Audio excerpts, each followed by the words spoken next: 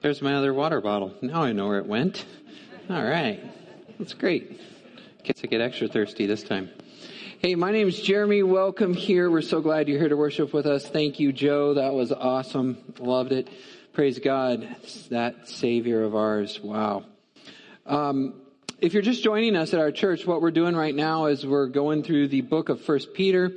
It's a New Testament letter that the Apostle Peter wrote to some churches in the modern day country of Turkey, which is ancient Asia Minor.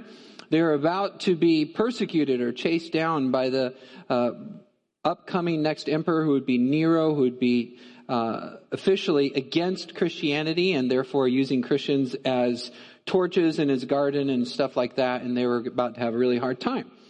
That said, their suffering, their endurance, their persecution, what we learn from them are principles that we can apply to our lives today. And so even though our situations are a lot different, there are all kinds of amazing takeaways that God has preserved for us in His Word to help us endure the daily battles that we face here in the U.S.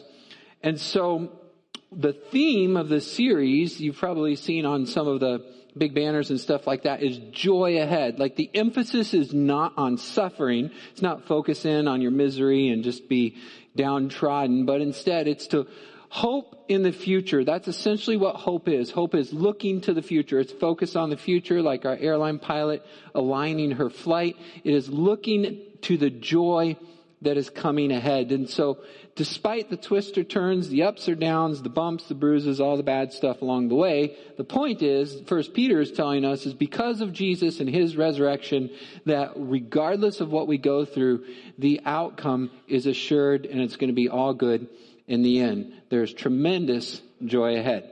That's the message of First Peter. Well, you take that then and you say, okay, so now how do I apply it on a daily basis? There's a lot of different stuff, but one of the most basic questions we ask as human beings is, how do I respond when people treat me poorly? What do I do when I get the short end of the stick? Just curious, random, non-scientific survey. Is there anyone in here who has ever felt like they've been mistreated? All right. There's your sign. The reality is, in our lives, that will happen. When First Peter approaches it, he says, look, not if you suffer, not, perhaps you might, but when you are slandered, when you're accused, when you are taken advantage of. The reality of sin is that everybody in our world is broken and everybody hurts people, and we've all been hurt. And so what do we do then when we are taken advantage of or mistreated? And so that's the question that this passage goes after today, the one I hope to help you answer, and not just answer from a heady standpoint, but one that you can apply to your life as well. When I hear, for example, there's a Bible verse I really like to quote. It's called, it's in Romans 12:17. Do not become. That's what I get for trying to quote. Something about not being overcome by evil, but overcoming evil with good. That's the point. Overcome evil with good. Well, that's a command, and it's like overcome. And so I think sometimes the way I've mistakenly interpreted that in my life is, all right, overcome. Like, boom, just overpower. Just boom, overtake it. Strength, raw force, determination, will. And as I studied this passage, what I realized, it's not just raw force. It's not brute strength, but there's this thing that underlies the ability to overcome evil with good. And it's that thing that's the key linchpin to allow you to do it. And so let's see what 1 Peter then says is the thing that'll help us do that, to actually overcome. And it may not be what we think. 1 Peter 3, verses 9 and following, it says this: do not repay evil for evil or reviling for reviling, but on the contrary, bless.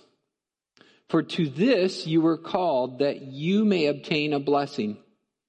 For whoever desires to love life and see good days, let him keep his tongue from evil and his lips from speaking deceit. Let him turn away from evil and do good. Let him seek peace and pursue it. For the eyes of the Lord are on the righteous, and His ears are open to their prayer. But the The face of the Lord is against those who do evil. Now, who is there to harm you if you're zealous for what is good? Under normal circumstances, it doesn't happen. However, things aren't always normal. Even if you should suffer for righteousness' sake, you will be blessed. Have no fear of them, nor be troubled, but in your hearts sanctify or honor or set apart as holy Christ the Lord as holy. Always being prepared to make a defense to anyone who asks you for a reason for the hope that is not far away, but instead that is right there in you. It is in you. Yet do it with gentleness and respect, having a good conscience, so that when you are slandered, those who revile your good behavior in Christ may be put to shame. For, here's a contrast, it is better to suffer for doing good, if that's what God should will, than, on the other hand, to suffer for doing evil. And here's the linchpin that holds it all together for us as Christians. For Christ also suffered once for sins. Here's the exchange, the righteous for the unrighteous. So what do I do when people treat me poorly? Well, basically that depends on one thing, and that one thing is this, is whether you're a Christian or not. If you're a Christian, there's a different starting place, but if you're not a Christian, I would probably ask you that question. Well, what should you do? In my mind, as a Christian, I would think that a non-Christian, if you're in that spot, would reason like this. Well, if I don't believe in God, then who is there to ensure justice? If I receive the short end of the stick, or I've been treated unjustly, I guess the only person to really make sure that I get even is me. And therefore, I need to follow up and make sure that I am reconciled, or I make things right. And all of a sudden, we're even. And so if you're a non-Christian, in a sense, it's really on you to get even. However, if you are a Christian, you have an entirely different world view, and that world view begins not with you, but this higher power that set the world in order, to whom everyone will give an account. And if that is the case, and you know that He is in control and He is in command, and at some point everyone will be judged by Him, and He will separate the good from the bad, and He'll look at all of our works and approve or disapprove. If you know that that is the case, then what you are hoping for in the future is that deity, that God, will in fact ensure justice. And if that is the case, then you also know it's not on you to make sure that justice happens. In fact, you would even go so far as to say, if you do try to enforce justice, you won't do a good job of it because you're not powerful enough to make sure that everyone is treated exactly as they should be. And so what you do is you yourself don't seek vengeance, but instead you wait for the future when the just judge will. It's a different starting place. And let me dig into that just a little bit deeper, because I think for us as Christians now living after Christ, the way it works is this. It begins with an exchange. How we respond to evil begins with an exchange. Let me show you what I mean. If you think about a normal exchange, just an average exchange, nothing fancy. Say, for example, baseball cards or fishing gear, or I don't know. Let me ask you, what else do you trade for? What would one trade for? I'm thinking of all these guy things, but surely there's other stuff out there. What would one say, hey, I'll swap you this for that for? A purse. You would trade purses, okay. Shoes. Would you ever, shoes maybe? I don't know. No shoes. Okay. What else? Recipes. Good. Thank you. Yeah, I'll swap you a recipe. I've seen that done. I'm glad you said that. I would have never thought of that. All right. What else? Books. Yes? What'd you say? Makeup. Okay. Sorry? Cookies. Okay. Very good. Yeah, usually I don't give anything back. I just receive cookies.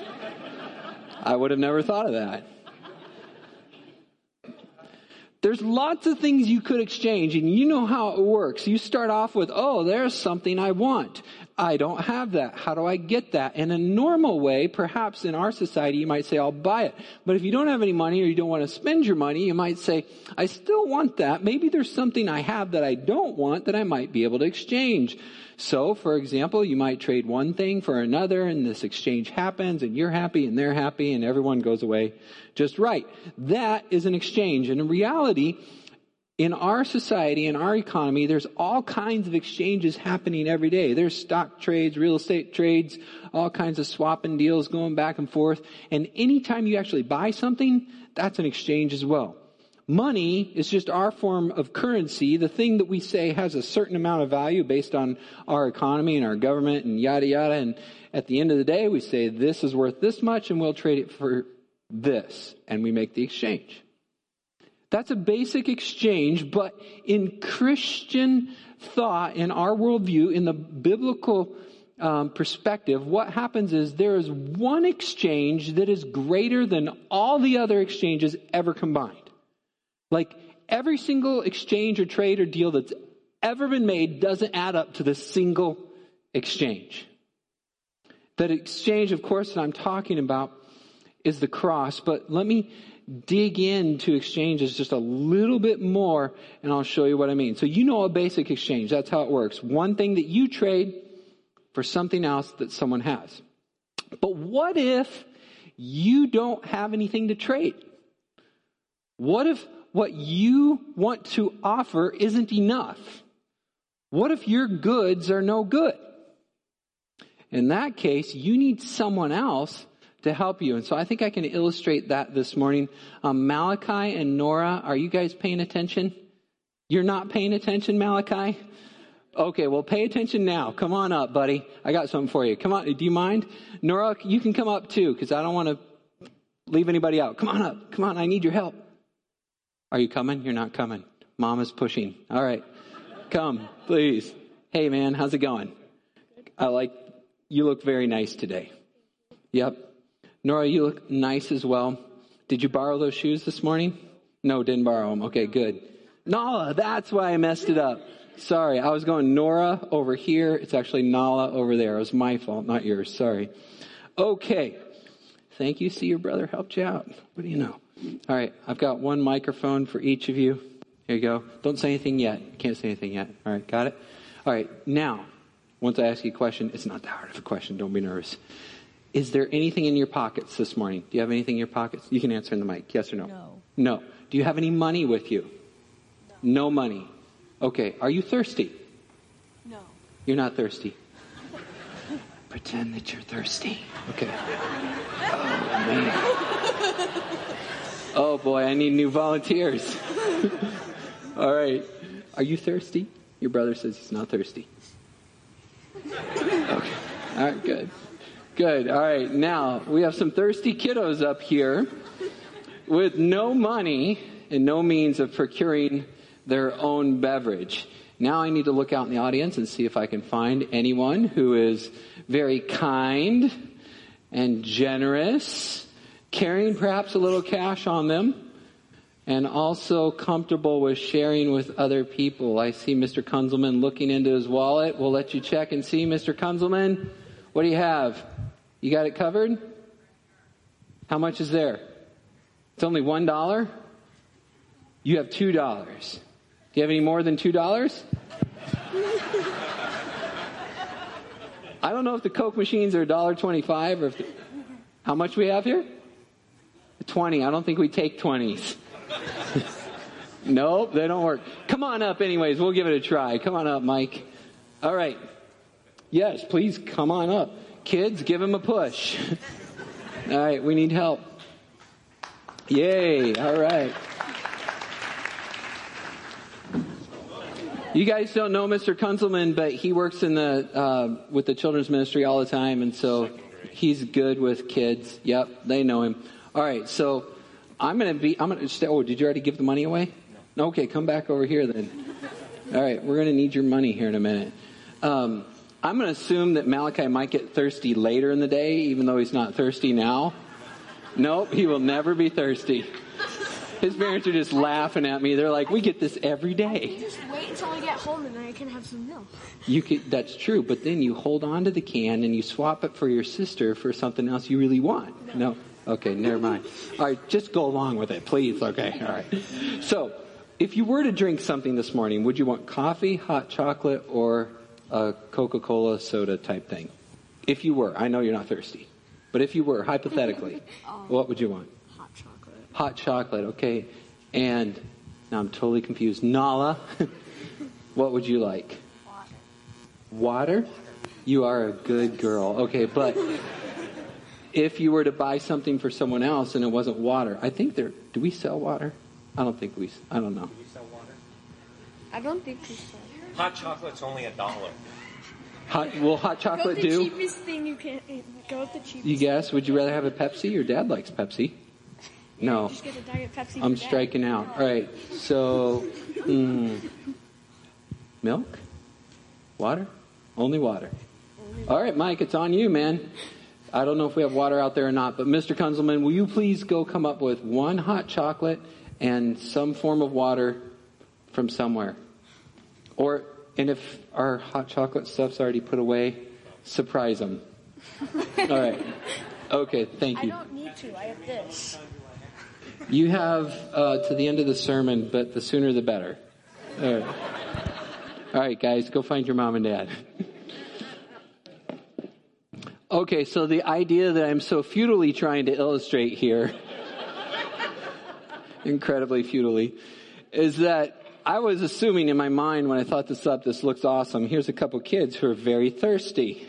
It's the middle of the service. They'll want something to drink. And they don't have any money because they're kids. And so I'll find somebody else who does have money. And that person will go and make a purchase on their behalf. And what happens in that instance is there's still an exchange that's going forth. This person, in our case, Mike Kunzelman, is taking his money and giving it to someone else, acquiring something that these kiddos don't have, and bringing it back and giving it to them. Now, they themselves didn't purchase it. They didn't have what it takes to come up with this Coke. But he did. Do you see where I'm going with this?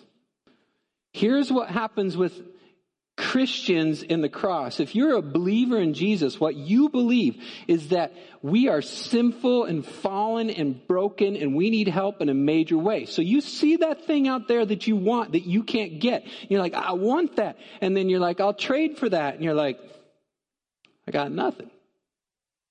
I'm dirty. I'm fallen. I'm broken. I can't buy that. There's nothing in me that will purchase Christ's righteousness. But then somewhere from the outside, not you yourself, but someone else, Jesus sees you, has pity on you, and lowers himself and comes down and pays for your sin, taking it upon himself and exchanges your sin for his righteousness. And in that exchange then, which you had no part of, all of a sudden you're the beneficiary. And you walk around and you're better and you're fed and you're taken care of because Christ paid for you. This is what we mean when we say Jesus took our sins and gave us his righteousness. It wasn't necessarily that we just did something. It was instead that we needed something and he came and did it on our behalf. There was still an exchange, but it wasn't us who did it. And so that, my friends, is what I would say is called the great exchange. This purchase, this payment of Christ's blood is more precious and more valuable than any other payment that has ever been made. So we begin there. We start. You got it, Mike? All right. Do you have water? You can go right over here. I see the Joneses right over here. Raise your hand, Joneses. Well, I want to see what you found out. You got something behind your back. Oh, wow, look at this. Whoa, one for me too. Even better, doing the do. It's going to be a great sermon. All right. Good job, Mr. Kunzelman. Thank you.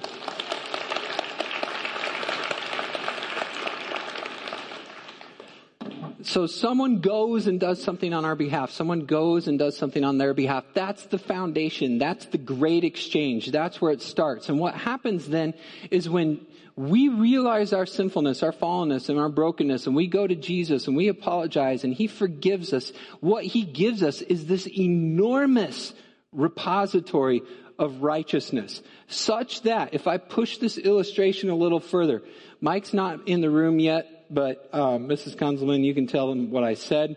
Let's pretend that Mike is a billionaire. Okay, let's just pretend. And he decides not to give these kids a Coke, but instead he gives them like $1 billion. In which case, from then on, all of their friends, anytime they need a drink, are coming to them and they can say, sure, we can give you from the well that never runs dry. Not living water, but whatever you want. Because we can buy it. And now that we have this huge deposit in us, we can pay for everybody else. That's what happens when we receive Jesus' forgiveness, because His blood is of infinite value, because it covers all of our sins, past, present, and future, because there's nothing we can do to take ourselves out of His hand or out of His grace or out of His love. Then we're so secure we can just dole it out to everybody else. Then anybody else who needs forgiveness can come to us to get it. And they can even mistreat us and we still got more. Not because it's ours. Remember, we didn't make that exchange. But Christ did, and what He exchanged on our behalf pays for everything from then on. And so we go and we get offended and we forgive. And we go and we get taken advantage of and we forgive. And we go and we get our cheeks slapped and we turn the other one. Why? Because we can do it over and over again because of billions and billions of dollars of forgiveness that Jesus has given us. You see, that great exchange, the big one, leads to a whole bunch of little tiny ones after that. It's not us just gritting our teeth and bearing it and pushing through it. But it's saying, hang on, hold on. Lord, I don't have any more. Can you please pay for that too? Yeah, okay, you got it? Okay, good. Well, I'm tapped out, Lord. They've used up all I have to give. Can you? Okay, please. Yep, thank you, Jesus. And He has more and more and more, and He can just give, and not because you can, but because He can. And so your starting place then as a Christian is totally different. You have this infinite wealth of forgiveness that Jesus has given you, and you can draw upon that every time you need to give some to somebody else. The great exchange, our sin for Christ's righteousness, leads to millions of little exchanges. Other people sin, and we forgive them and give Him His righteousness too. It's not a push-through power grid.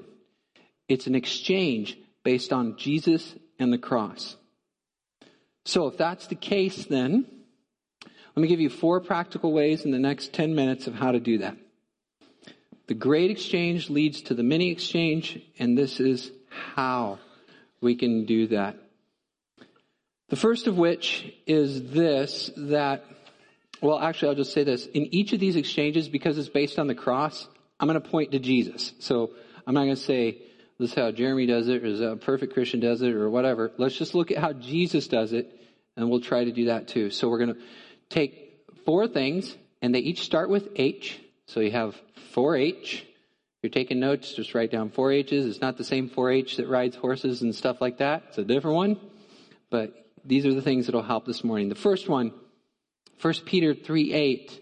1 Peter 3:8 says this, finally, all of you have unity of mind, sympathy, brotherly love, and here's the first H, a tender heart.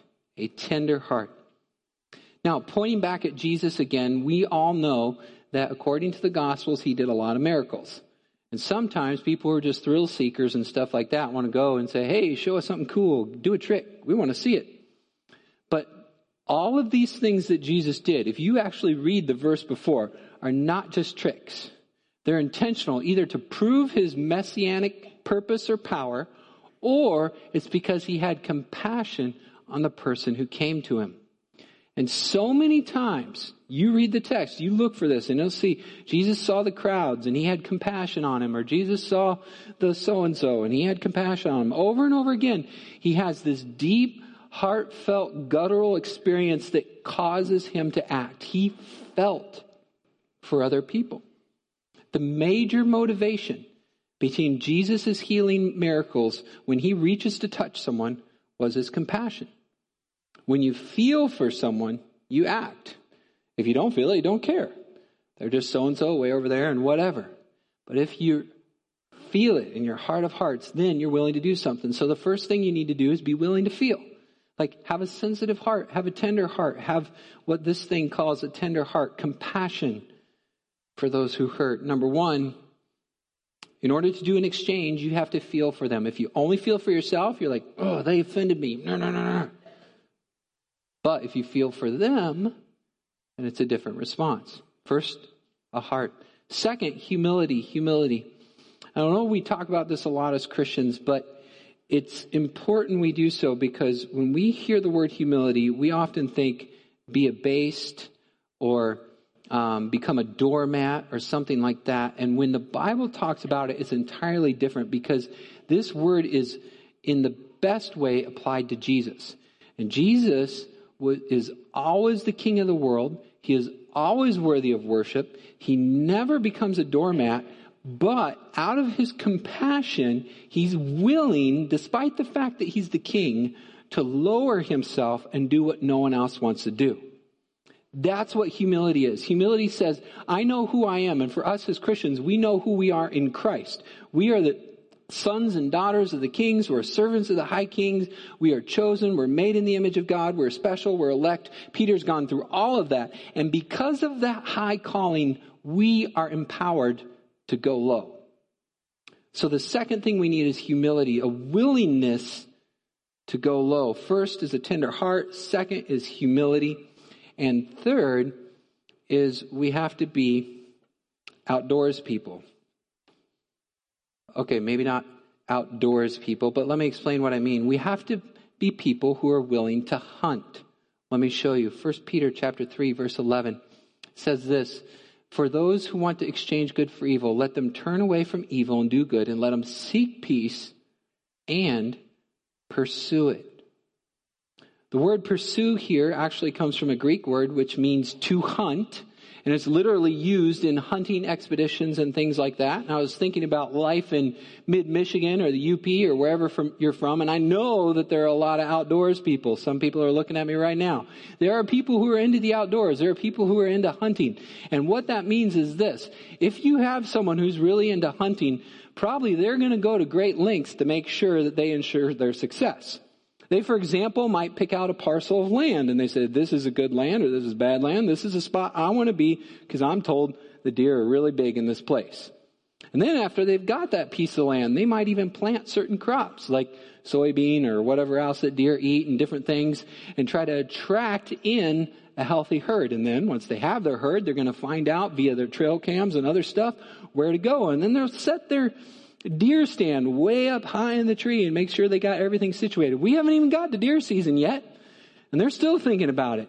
Meanwhile, they're reading the magazines and watching the shows and getting all excited and talking to their friends. And then eventually the big opening weekend comes and the offices clear out and all the hunters are gone, and you know what they're doing.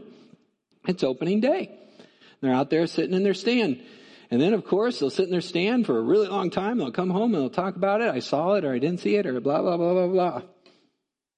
They pursue it actively and aggressively. And the idea here is that if you want to overcome evil with good, if you want to have peace with other people, it doesn't happen naturally.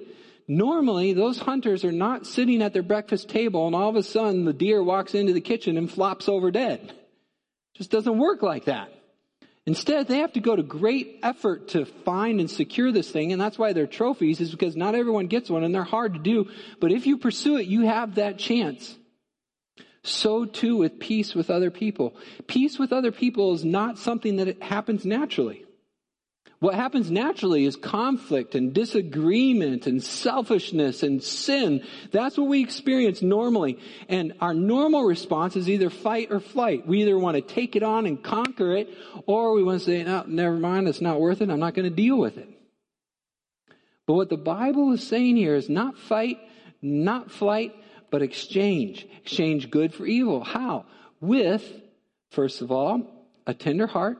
Secondly, a humble willingness. And third, a willingness to pursue or hunt for peace. You actually have to chase them down.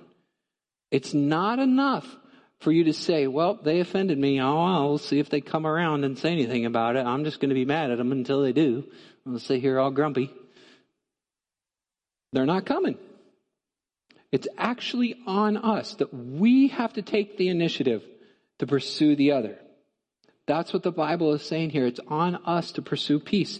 And then when you and listen, this is really what we want, because if it were not the case, then we would be in big trouble with Jesus. Because in reality, we call him our good shepherd because we were the lost sheep and it was him who pursued us. God hunts us down.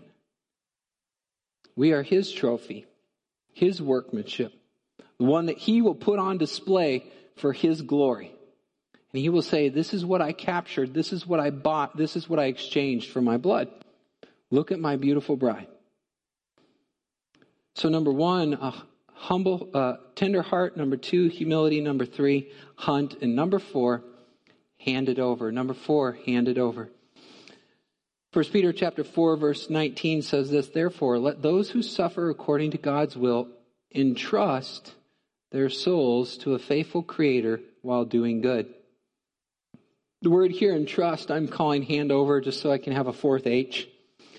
But the point is this, if you look, for example, again at Jesus, what you see is, he could have called 10,000 angels. He could have blasted anyone who blasted him, but he never did. Instead, what he does is he turns the other cheek and trusts God the Father to vindicate him, so that when he is crucified and killed and destroyed and put in the grave, he's totally dependent upon God, and God, who is faithful, comes through and comes and raises Jesus from the dead. And that's when God the Father is vindicating him, and then God raises him to heaven to sit on the throne and reign above all of heaven and earth.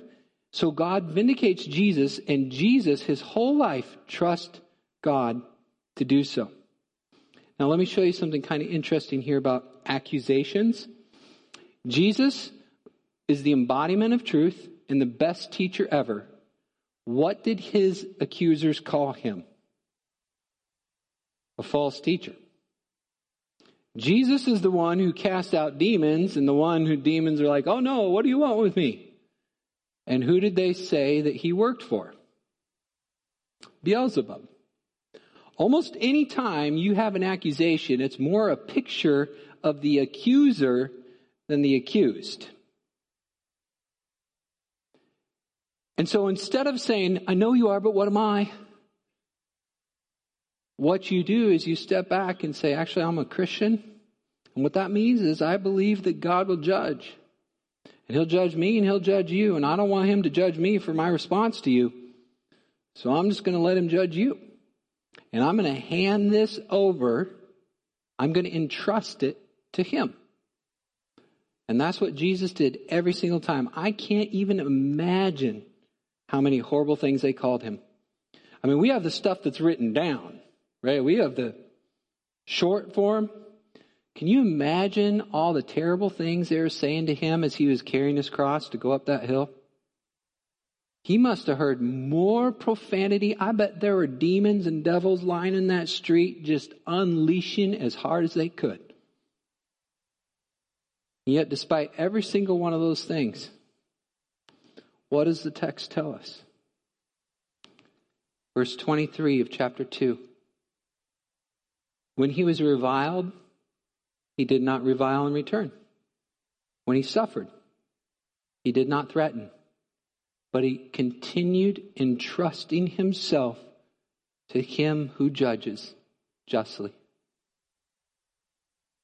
Jesus took our sin and gave us his righteousness. Jesus demonstrated for us how to do the exchange. He had a tender heart, a humble willingness, a hunt for peace, and he handed over or entrusted his soul to God. Brothers and sisters in Christ, I know that's really hard. Okay, I know we're not going to walk out of here and be like, woohoo, we get to turn the other cheek. This is going to be great. But what we do when we don't have the strength is we reach for him who does. And we say, okay, I feel like I'm out. But I know Christ and his forgiveness is enough to pay for the entire world. So when I need to forgive, I draw on him and pull from this exchange because he did what I could never do. What do I do when people treat me poorly? 1 Peter 3:8. Do not repay evil for evil, but on the contrary, bless. Father, we thank you and praise you for Jesus and what he did perfectly on the cross in ways that none of us ever could. And we know we can't in the big way, Lord, but we pray that you would help us in the small way. Each and every day when we have the opportunity to exchange good for evil, we pray that we would win. That we would win not by getting even, but by letting you do your job. Lord, help us to overcome evil with good. In Jesus' name, amen.